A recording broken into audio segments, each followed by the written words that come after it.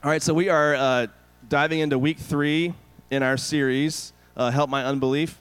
And last week we discussed saving faith and what that really looks like. And today we're talking about how a saving faith is always an active faith. And so this series we're going through is really born out of what I've seen from many students just over the years. Many will profess faith in Christ, but when they walk out of high school, some just walk away from their faith. And I think for most people, I think it goes back to how they handle their doubts and their questions. I think of a story. One of the first students I had in this ministry is a guy named Nick, and this is years and years ago. And he was a high school student, and he was a kid that was like just super passionate, super excited about his faith. He was doing impact, he was doing mission, he was doing all the things we talk about here. And then he was even someone that came to me one time and said, I'd like to do an event for guys in the high school group. And so we put this big event together, and we invited all the guys to come. And we had like this, I think it was like a one-night thing. We just had like a couple of speakers come in, and he organized the whole thing. And I just loved his passion, it seemed, for Jesus. And then about maybe 10, 12 years later on, I run into him at Starbucks, of all places, over in Belton, just randomly. And I'm just catching up. And it turns out like he's totally rejected his faith. And we had this hour-long conversation about just where he's at in his faith or lack of faith now. And he just had all these questions and these doubts. And I look at that and I think it's a classic example of how someone can kind of walk through high school and even part of college and it just seemed to have this real passionate faith for Christ. And then I think it goes back to how they handled or mishandled the doubts and questions that they had. And so just one story of many that I've heard over the years. Because in our world, it's really, I think, cool to doubt everything or to question everything. Because the skeptic or the doubter seems like the smartest person in the room usually. So if you're someone that's your personality, you're going to seem like, well, you know, it seems like the smartest person in the room is the one that tends to like raise the questions, raise the doubts, and those kinds of things. So it's not just unbelievers who question, but Christians can struggle with this as well. Maybe you've experienced times like that in your own life, where sometimes Christianity can make perfect sense, but then sometimes it seems to make no sense, at least in our minds. I think some of the most faithful Christians experience things like this. C.S. Lewis, he once said this. He says, "When I pray, I wonder if I'm not posting letters to a non-existent address. Mind you, I don't think so. The whole of my reasonable mind is convinced, but I often feel so." So sometimes we do big mail-outs to you guys for things that are coming up. And sometimes whenever there's an invalid address, it'll come back to the church and it'll say, "Return to sender." And I wonder sometimes if your prayers ever feel like that, where you feel like you're saying things, but it's like your prayers just kind of hit the ceiling. And you don't really think of that there's truly this personal God out there that wants to hear what's on my mind and heart. I mean, people like C.S. Lewis felt that way sometimes. Any Christian you talk to will say they have felt that way at different times. But I think what his statement encapsulates is this idea that sometimes doubt is something that we feel more than something that we think. We may not have all these like rationalizations or reasons for it, but at times it can just sit in our hearts and just kind of gnaw at us, and we can't always fully explain it. So it might be something you feel more than something that you think. So here's the two sides of doubt. There's intellectual, what we think, and there's personal, which is what we feel. That might be harder for us to nail down. So I think feeling doubt is more common and at times more powerful. Here's an example of how it can happen. Not in a faith sense, but in a different kind of sense. So this is fictitious, but let's just pretend like there's this girl and there's this guy, okay? And the girl is attracted to this guy who's kind of not a good dude. He's not a Christ follower. He's not, walking with Christ. And she's drawn to this guy. And all of her friends are telling her, like, listen, don't be with him. Like, he's not a good influence. He's not someone you should be with. And her friends all agree and are telling her this. And then he's pursuing her. And then she finally says yes. And they're just going to go out this one time, right? It's just one time. And then so now she's on this date with him, and she believes, she knows that he's a bad dude, but when she's with him, all that just kind of starts to melt away. Why is that? Because he's charming, he's convincing. She begins to get caught up in the feelings of being with this person, and she begins to question her beliefs. So feeling will almost always overpower belief in what you say you believe. And so put that in a spiritual context, very often, what you say, what you claim you believe, at some point down the road, you're going to have a feeling or an experience or a situation happen where the feeling starts to overpower the beliefs. And it happens to us, I think, in our walk with God. So experience causes you to doubt what you believe, and they can become more powerful. Now, in week 1, we define what doubt is and what doubt is not. So here's a review of that. This is doubt defined. This is what it is not. So it's not skepticism, the decision to question everything. And it's also not unbelief, which is the decision to not have faith in God. But for the skeptic, when this person poses a question, very often this person isn't interested in a real answer. They might just want to disprove everything, or they don't ask questions to understand or learn most of the time. They're not seeking to build anything, just seeking to deconstruct things. I think of how the Pharisees, how they treated Jesus. Whenever they asked him questions, what was their intent? It wasn't to understand and learn. It was to deconstruct who he said he claimed to be, and to put themselves in what they thought was the proper place of power. So this kind of doubt and questioning leads to questioning God's character, something that Adam and Eve did at the fall, and this leads to broken relationships. And so here's what doubt actually is, as far as related to this series. It's asking questions or voicing uncertainties from the standpoint of faith. So another way to say that is there is unbelieving doubt, and then there is believing doubt. And we're drawing a distinction there between those two ideas. Now, this might surprise you because we mostly associate doubt with unbelief, but we've been talking about how Christians, of course, struggle with this. We all do. But there is a way to have some doubts, but do so from a standpoint of faith. And this doubt can be good because it seeks after the truth. So let's be honest. There are some things that we should doubt or question. Like if I were to run into a person like this on the screen here, trying to sell me a car, right? Now, I mean, I'm not to be stereotypical, but there is a stereotypical used car salesman. And if I were to see someone like that or go to a place like that trying to buy a car, I should have reason to be skeptical or doubtful about that person's maybe integrity or character or lack thereof. And so doubting someone like this is probably a good thing because it's going to lead me to the truth, hopefully, right? And much of life is like this. In the same way, if we're gonna doubt spiritually, we need to do it with the intent to seek truth, to seek after the truth. So in other words, you need to question and doubt what our culture tells you. So here's the weird irony, is that sometimes our culture makes claims and nobody questions it. We need to question it. We should question it.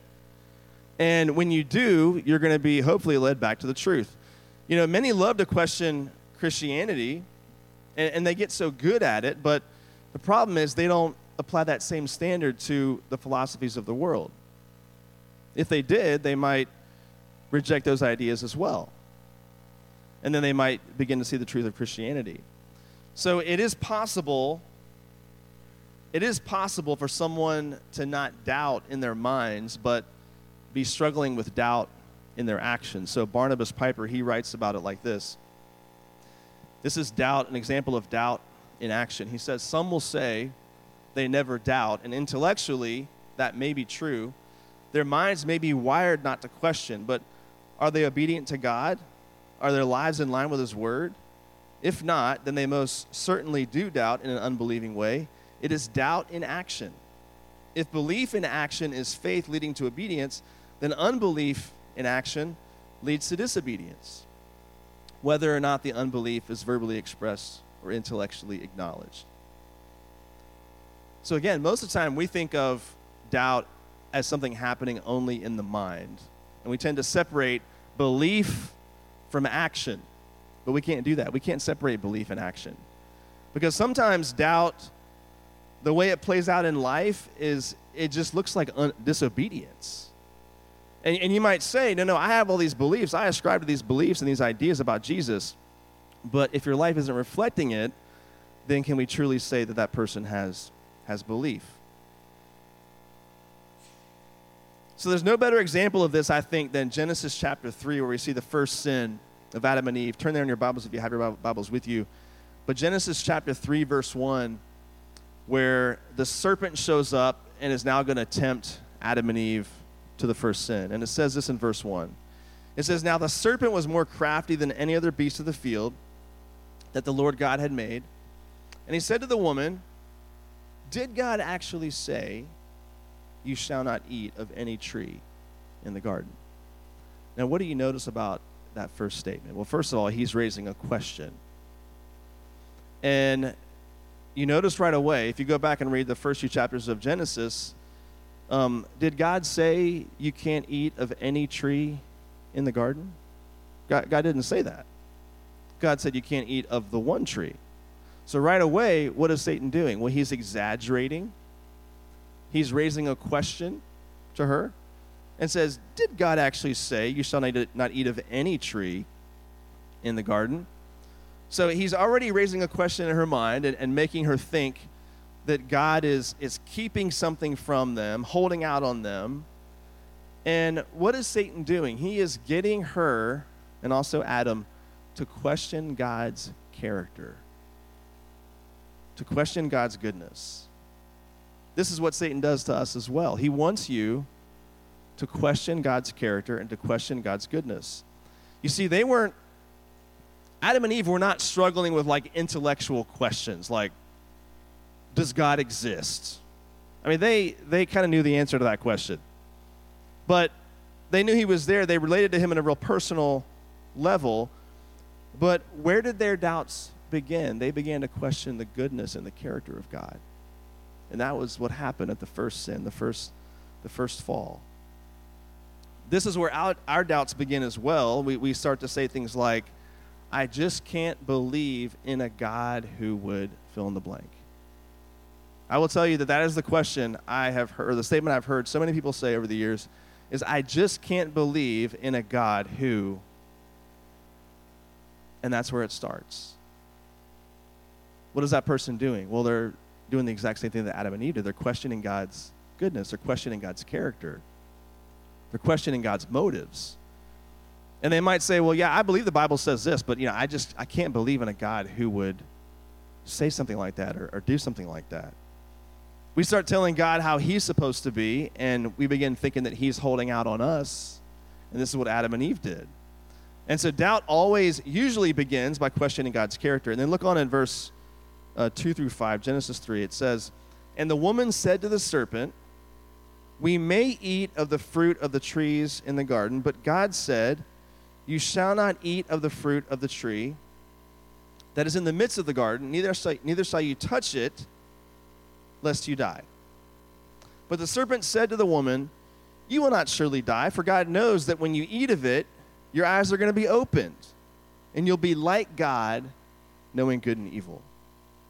So notice something else. If you were to go back and look at Genesis 1 and 2, you would notice that Eve, Satan's exaggeration, has now led Eve to exaggerate as well. Because she says that God said, "Neither shall you touch it, lest you die." Well, God didn't say that. God didn't say you couldn't look at the fruit or touch it or whatever. He didn't say that. He said you just can't eat it. And so now his distortion has led to her distortion, making it seem worse than it actually was. But you notice that Satan, he laces some truth into what he says, because if they ate of it, then they would know good and evil. So in one sense, he's right. That if you eat of it's in the name of the tree. the tree of the knowledge of good and evil. So if you eat of it, we can assume you're going to know good and evil now and know what that is. So he gets him to question God here. And in a sense, he's right. They are going to know good and evil once they've committed this first sin. But the big idea is that Satan is wanting them to think that God is holding out on them. And he succeeds at that. It's what he does to us as well. Here's a simple way of saying this. Most of the time, we aren't wrestling with intellectual doubts and questions. Most of the time, we just like sin more than obedience. And it just comes down to that. And oftentimes, the person that has like the intellectual questions, that's just like a smoke screen, because like deep down they're like, I just kind of want to rebel. It just kind of feels good to be bad. And so I prefer to do that. And then the intellectual questions, sometimes they're legitimate and valid, and you're really truly wrestling with those things. But sometimes they just serve as a smokescreen for what's really in your heart, which is, I just don't want to have to be accountable to anybody. And this is the facade I'm going to create that can justify that. And that can happen sometimes. So disobeying his commands is the same thing as disbelieving his character. It is saying to God, it is saying, you don't know what you're talking about. You're not perfect. You're not good, or at least you're not good enough. And so if doubt in action looks like disobedience, then belief in action looks like obedience. So go forward in Genesis chapter 12. We see the story of Abraham, or in this part, it's Abram still. Genesis 12, 1-3. This is belief in action. It says, God tells Abram, it says, go from your country and your kindred and your father's house to the land I will show you, and I will make of you a great nation. I will bless you and make your name great, so that you will be a blessing. I will bless those who bless you, and to him who dishonors you, I will curse. And in you all the families of the earth shall be blessed. So God tells Abram to go to this land he's going to show him. And now what if Abram said, God, I believe in you, but I'm not going to go. You see, God, belief is just something that just happens up here and has nothing to do with my action. So I believe you, but I'm not going anywhere. Does that display true belief? What is that? So true belief leads to action, and that's why it's not surprising to read verse 4, Genesis 12:4, where it says, so Abram went as the Lord had told him. And Lot, which is his nephew, went with him. Abram was 75 years old when he departed from Haran. So what if verse 4 said Abraham stayed put? Well, that would show, of course, his unbelief. But he makes this massive move when he's an old man on faith alone. He steps out in faith. Now, we know, if you read the Abraham story, you will know that Abraham's faith was not perfect. He lived a flawed life. We see countless examples of that in the stories of Genesis. But no one's faith is perfect. So Abram still struggled. He still had questions. He still had doubts. But overall, he displayed his belief through obedience and obeying God. This was never seen more clearly than when he was told by God to climb up this mountain and offer his son Isaac on an altar as a sacrifice. You may know the story. And of course, all of that was a test. But what's interesting is that he obeyed until the very end, when the knife was in the air. Because, listen, everything God had said seemed to go against who he knew God to be. But he still obeyed.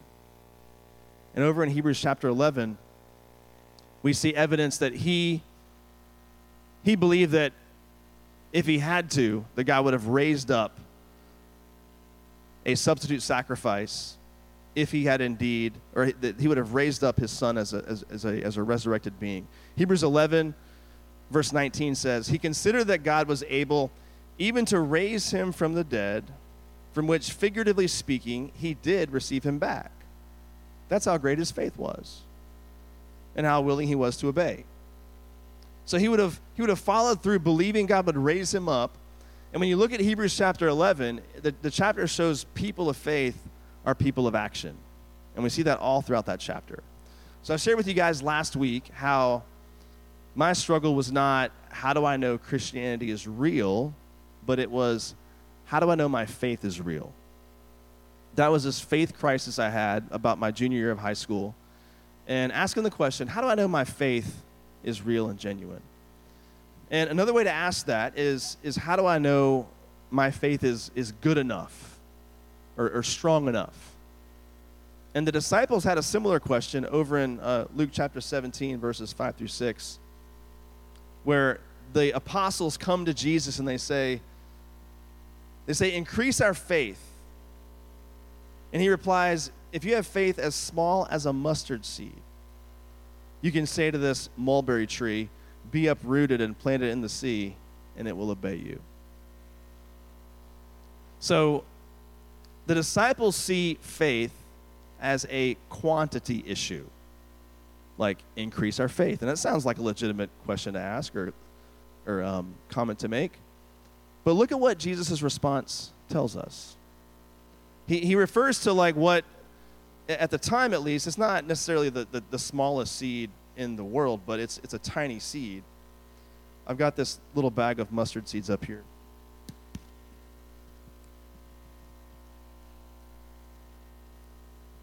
It's about the size of a ball on a ballpoint pen, okay? And I've got about maybe 20 in my hand right now. You can't see it, right? But these are mustard seeds. And he says, if you got faith the size of a mustard seed, right? So what is Jesus saying when he says that? I'm holding it because to make the point that you can't see it. Like I'm on the stage holding it, you can't even see him up here on the stage. And I think what Jesus is trying to say is that faith isn't a quantity issue. It's about a small faith in a big God. So often we're asking the question, do I have enough faith? Is my faith strong enough? Is my faith good enough? And I don't think that's the point. Whenever we do that, I think we turn faith into a work, right? You might say it like this, we're not saved by the amount of our faith, but by the object of our faith. And so you and I are going to have what seems like a small faith sometimes, a feeble faith.